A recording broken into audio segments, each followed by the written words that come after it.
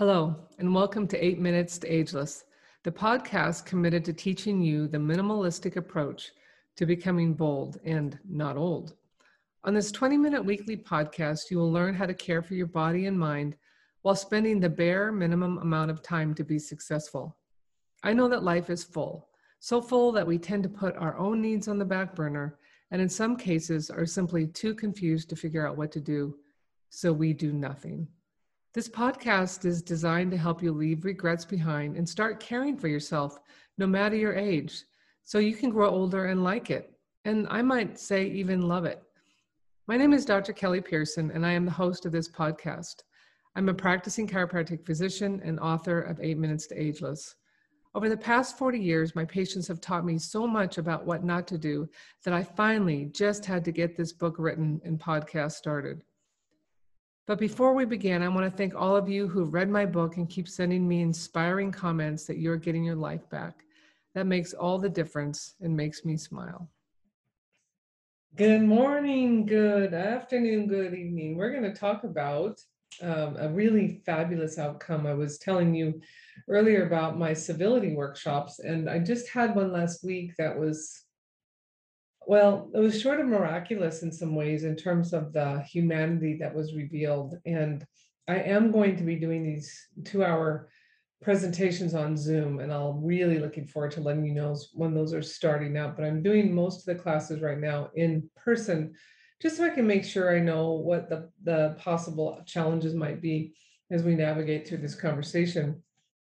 But let me just say this, that as a chiropractor, I continue to say that stress trumps physical challenges. And by that, I mean to say I can provide the best care and get somebody eating better and drinking more water, taking supplements, moving their body, stretching. But if their heart is aching and their emotional side is sad, and or they're mad or angry, it is harder to heal.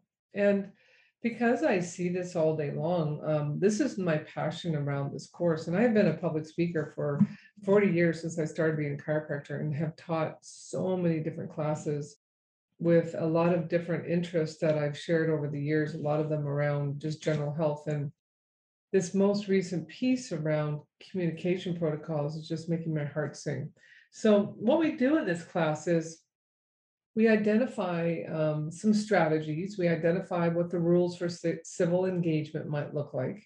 I'm not going to share with you all the detail because it takes an hour to go through these things and for everybody to explore them on their own. But for instance, you don't roll your eyes, you don't cross your arms, you don't hold your breath, you don't look mad. Those obvious things. You don't stomp out of the room. You don't get to stomp out of the room.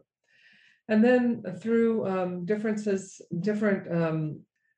credentialing that I've secured over the years through immunity to change and nonviolent communication and intrinsic coaching, these are all strategies to talk to people.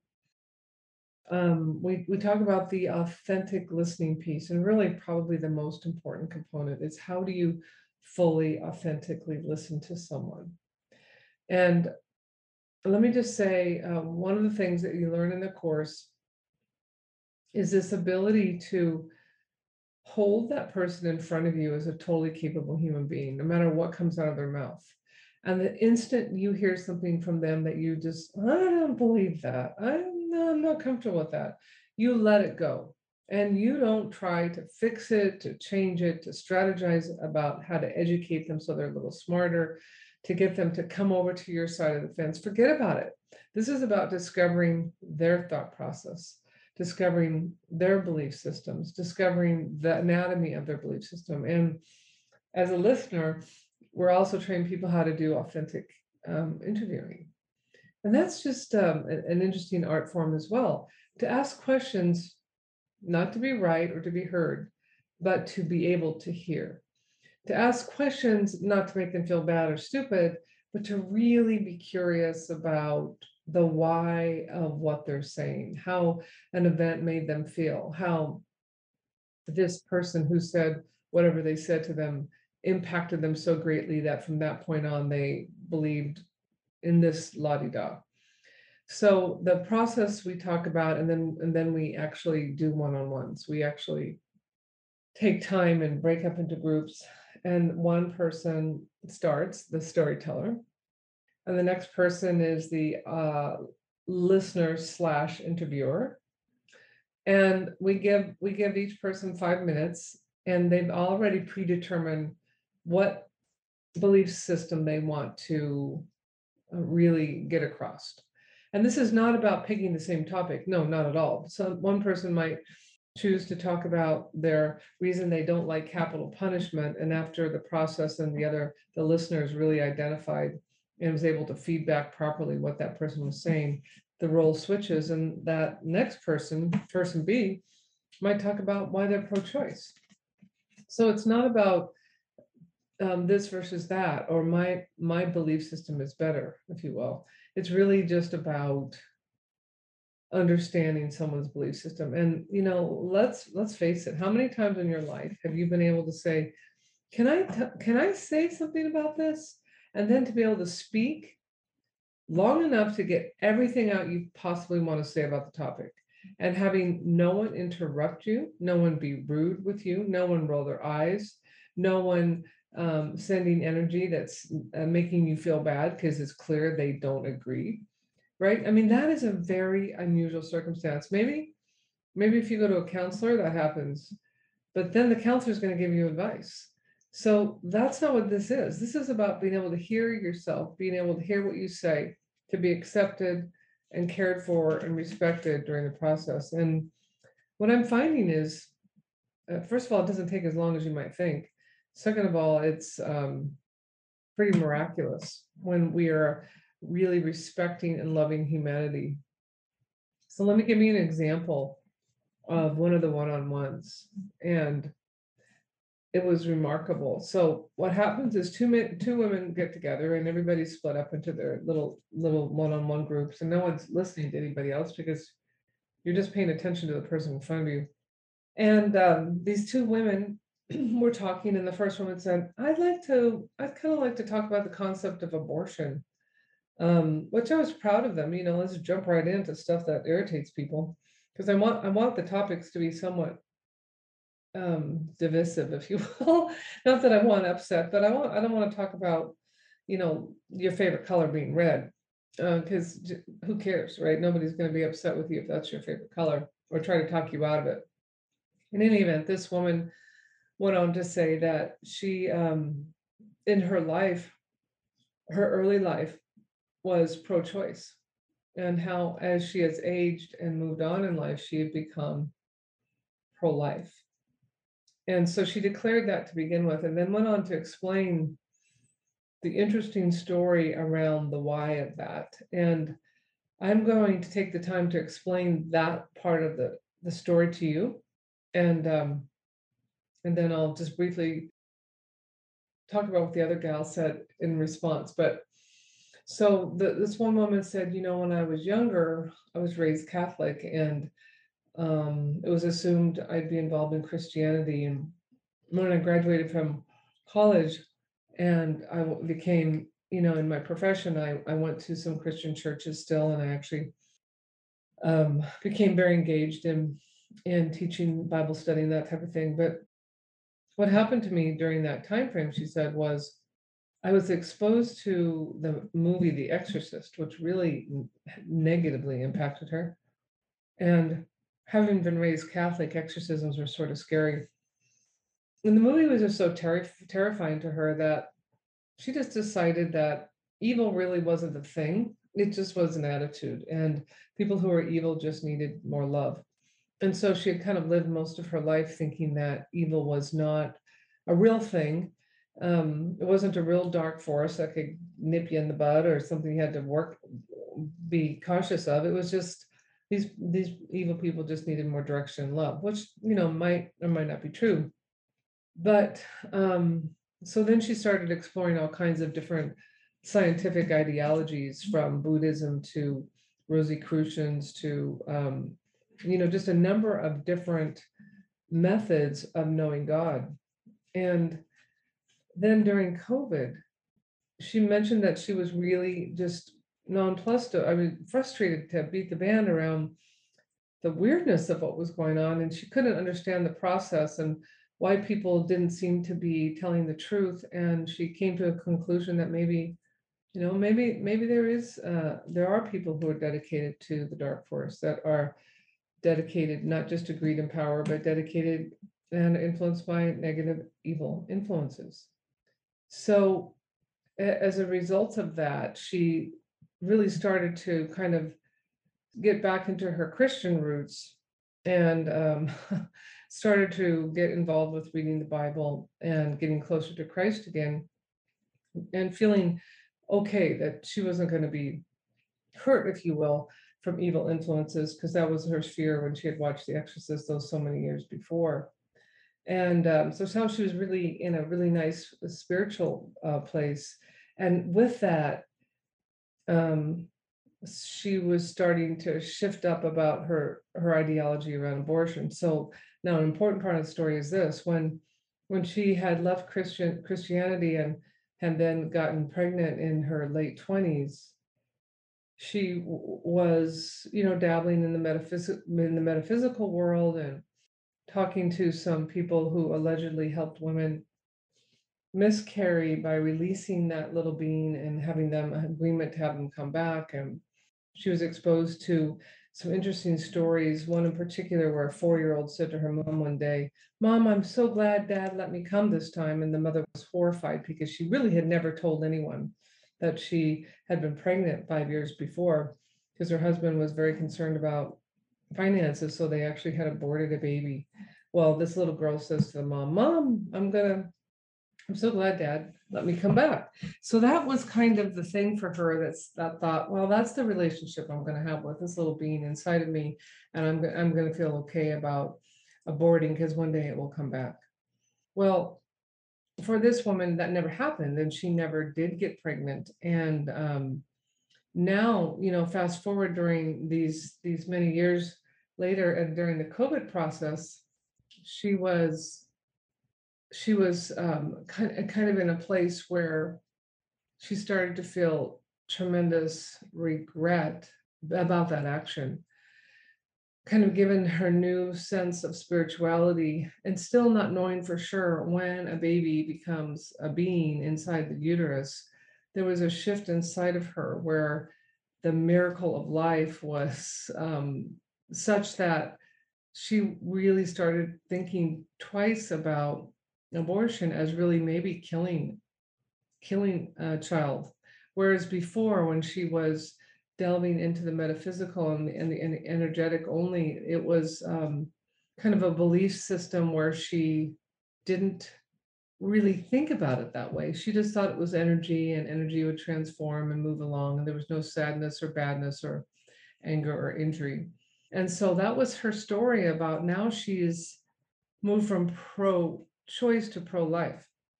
And the pro life piece was interesting in that she calls it pro conscious choice, meaning that, if someone's been raped by their father, or they were raped by a horrible human being, her, that's something everybody has to deal with, and you still get to choose your own steps as a woman. But hopefully you make a conscious choice, and hopefully you recognize that abortion is not birth control, and abortion will leave you potentially with bad outcomes and or sadness down the road, or maybe an inability to have children, et cetera, et cetera. So it was an interesting story. And her listener, the woman in front of her, was just doing this beautiful job of drawing her out, and was very invested in her story. And you had no idea what she thought or didn't think. Then that was her role, just to accept. So at the end, when the storyteller was done, this woman was done telling her about her shift. They closed it up, and the listener was able to feed back to her what she had said, and it was very clear that she got it. She got the big picture. And you could tell the woman who told the story was a little emotional, but felt quite good to have been recognized, heard, and supported. And so when it came turn to shift sides, right, the woman on her across from her says to her, "Well, here's what's interesting. When I sat down with you, I chose already what I wanted to talk about, and it was exactly the opposite. How I originally was pro-life, and I've become pro-choice." And I won't belabor her story around that, but it was just this beautiful description of what had happened to her and some young women that she had to mentor and what she saw and what she experienced. And ultimately, the thing that was powerful was that she said her father was a pastor and was a very God-fearing man and loved the Lord. And she was actually representing a church at this particular venue. And in actual fact, um, she had said to this young woman who was struggling about whether she should keep the baby or not, because it was a very tumultuous beginning, and the potential father was a very challenging individual. And she said to this young girl, you know, my dad was a pastor, and he said to her, you find anywhere in the Bible where God says one sin is worse than the other? It doesn't exist. Sins are all wrong. And this is a hard thing for people to do, but you will be forgiven. But you've got to learn from this and not have it repeated. So that was the conversation she had with this young woman. And she realized that in that moment, she had shifted from being pro-life without thinking about any consequences to being pro-choice. But, and then the woman who was listening then, who was the first storyteller, really did a beautiful job feeding back to her what she had said, and they both got it. And at the end, what I was most touched by is that they both had tears in their eyes and they hugged. And I thought, this is so fabulous, this humanity, the ability to have a process where you're so respected that you can breathe air between the different components of your belief and just make it open up and reveal the wholeness of the story. And when you're done, you feel acknowledged. You might even have an opportunity to think differently about what you're currently thinking. Who knows? That's not the point of it, but sometimes that happens. And yet just the respect for each other and the fact that they didn't agree, but they were totally fine with not agreeing, that they had respected each other. So those are the kinds of things that are happening in the workshop. And I've decided I'm writing a second book to put those stories down. They're just too precious to miss. And I'll keep sharing some of those with you over time. But the point there is that if you really take the time to know a person and create a guideline where you say, these are the rules by which I would love to communicate with you, or would you be willing to hear me out completely? And then I will, and you be curious about my situation, and then I will hear you out completely. And you'll be, you know, and vice versa, I'll be curious about your situation. And then no matter what we say, we can still respect each other. We can still have compassion for each other, because then we can work forward. But moreover, physiologically, we're both going to be healthier human beings. You're going to be holding less angst. Your sympathetic nervous system is not going to be ramped up. You won't be saying things like, God, they're such idiots. You know, what do you think that does to your heart when you're proclaiming that humanity, 50% of humanity is just stupid? Not good. So this is my happy place right now. I love going to work and taking care of my patients, and I look so forward to my lectures, my workshops, if you will. And I'd like to be doing one every week, but right now my next one is February 22nd, and it's already full, so that's pretty exciting. Anyway, okay, I'll keep you posted, because the Zoom meetings, I think we'll be able to pull that off with the breakout rooms of 2-on-2, I mean 1-on-1, and I think it'll still be quite effective.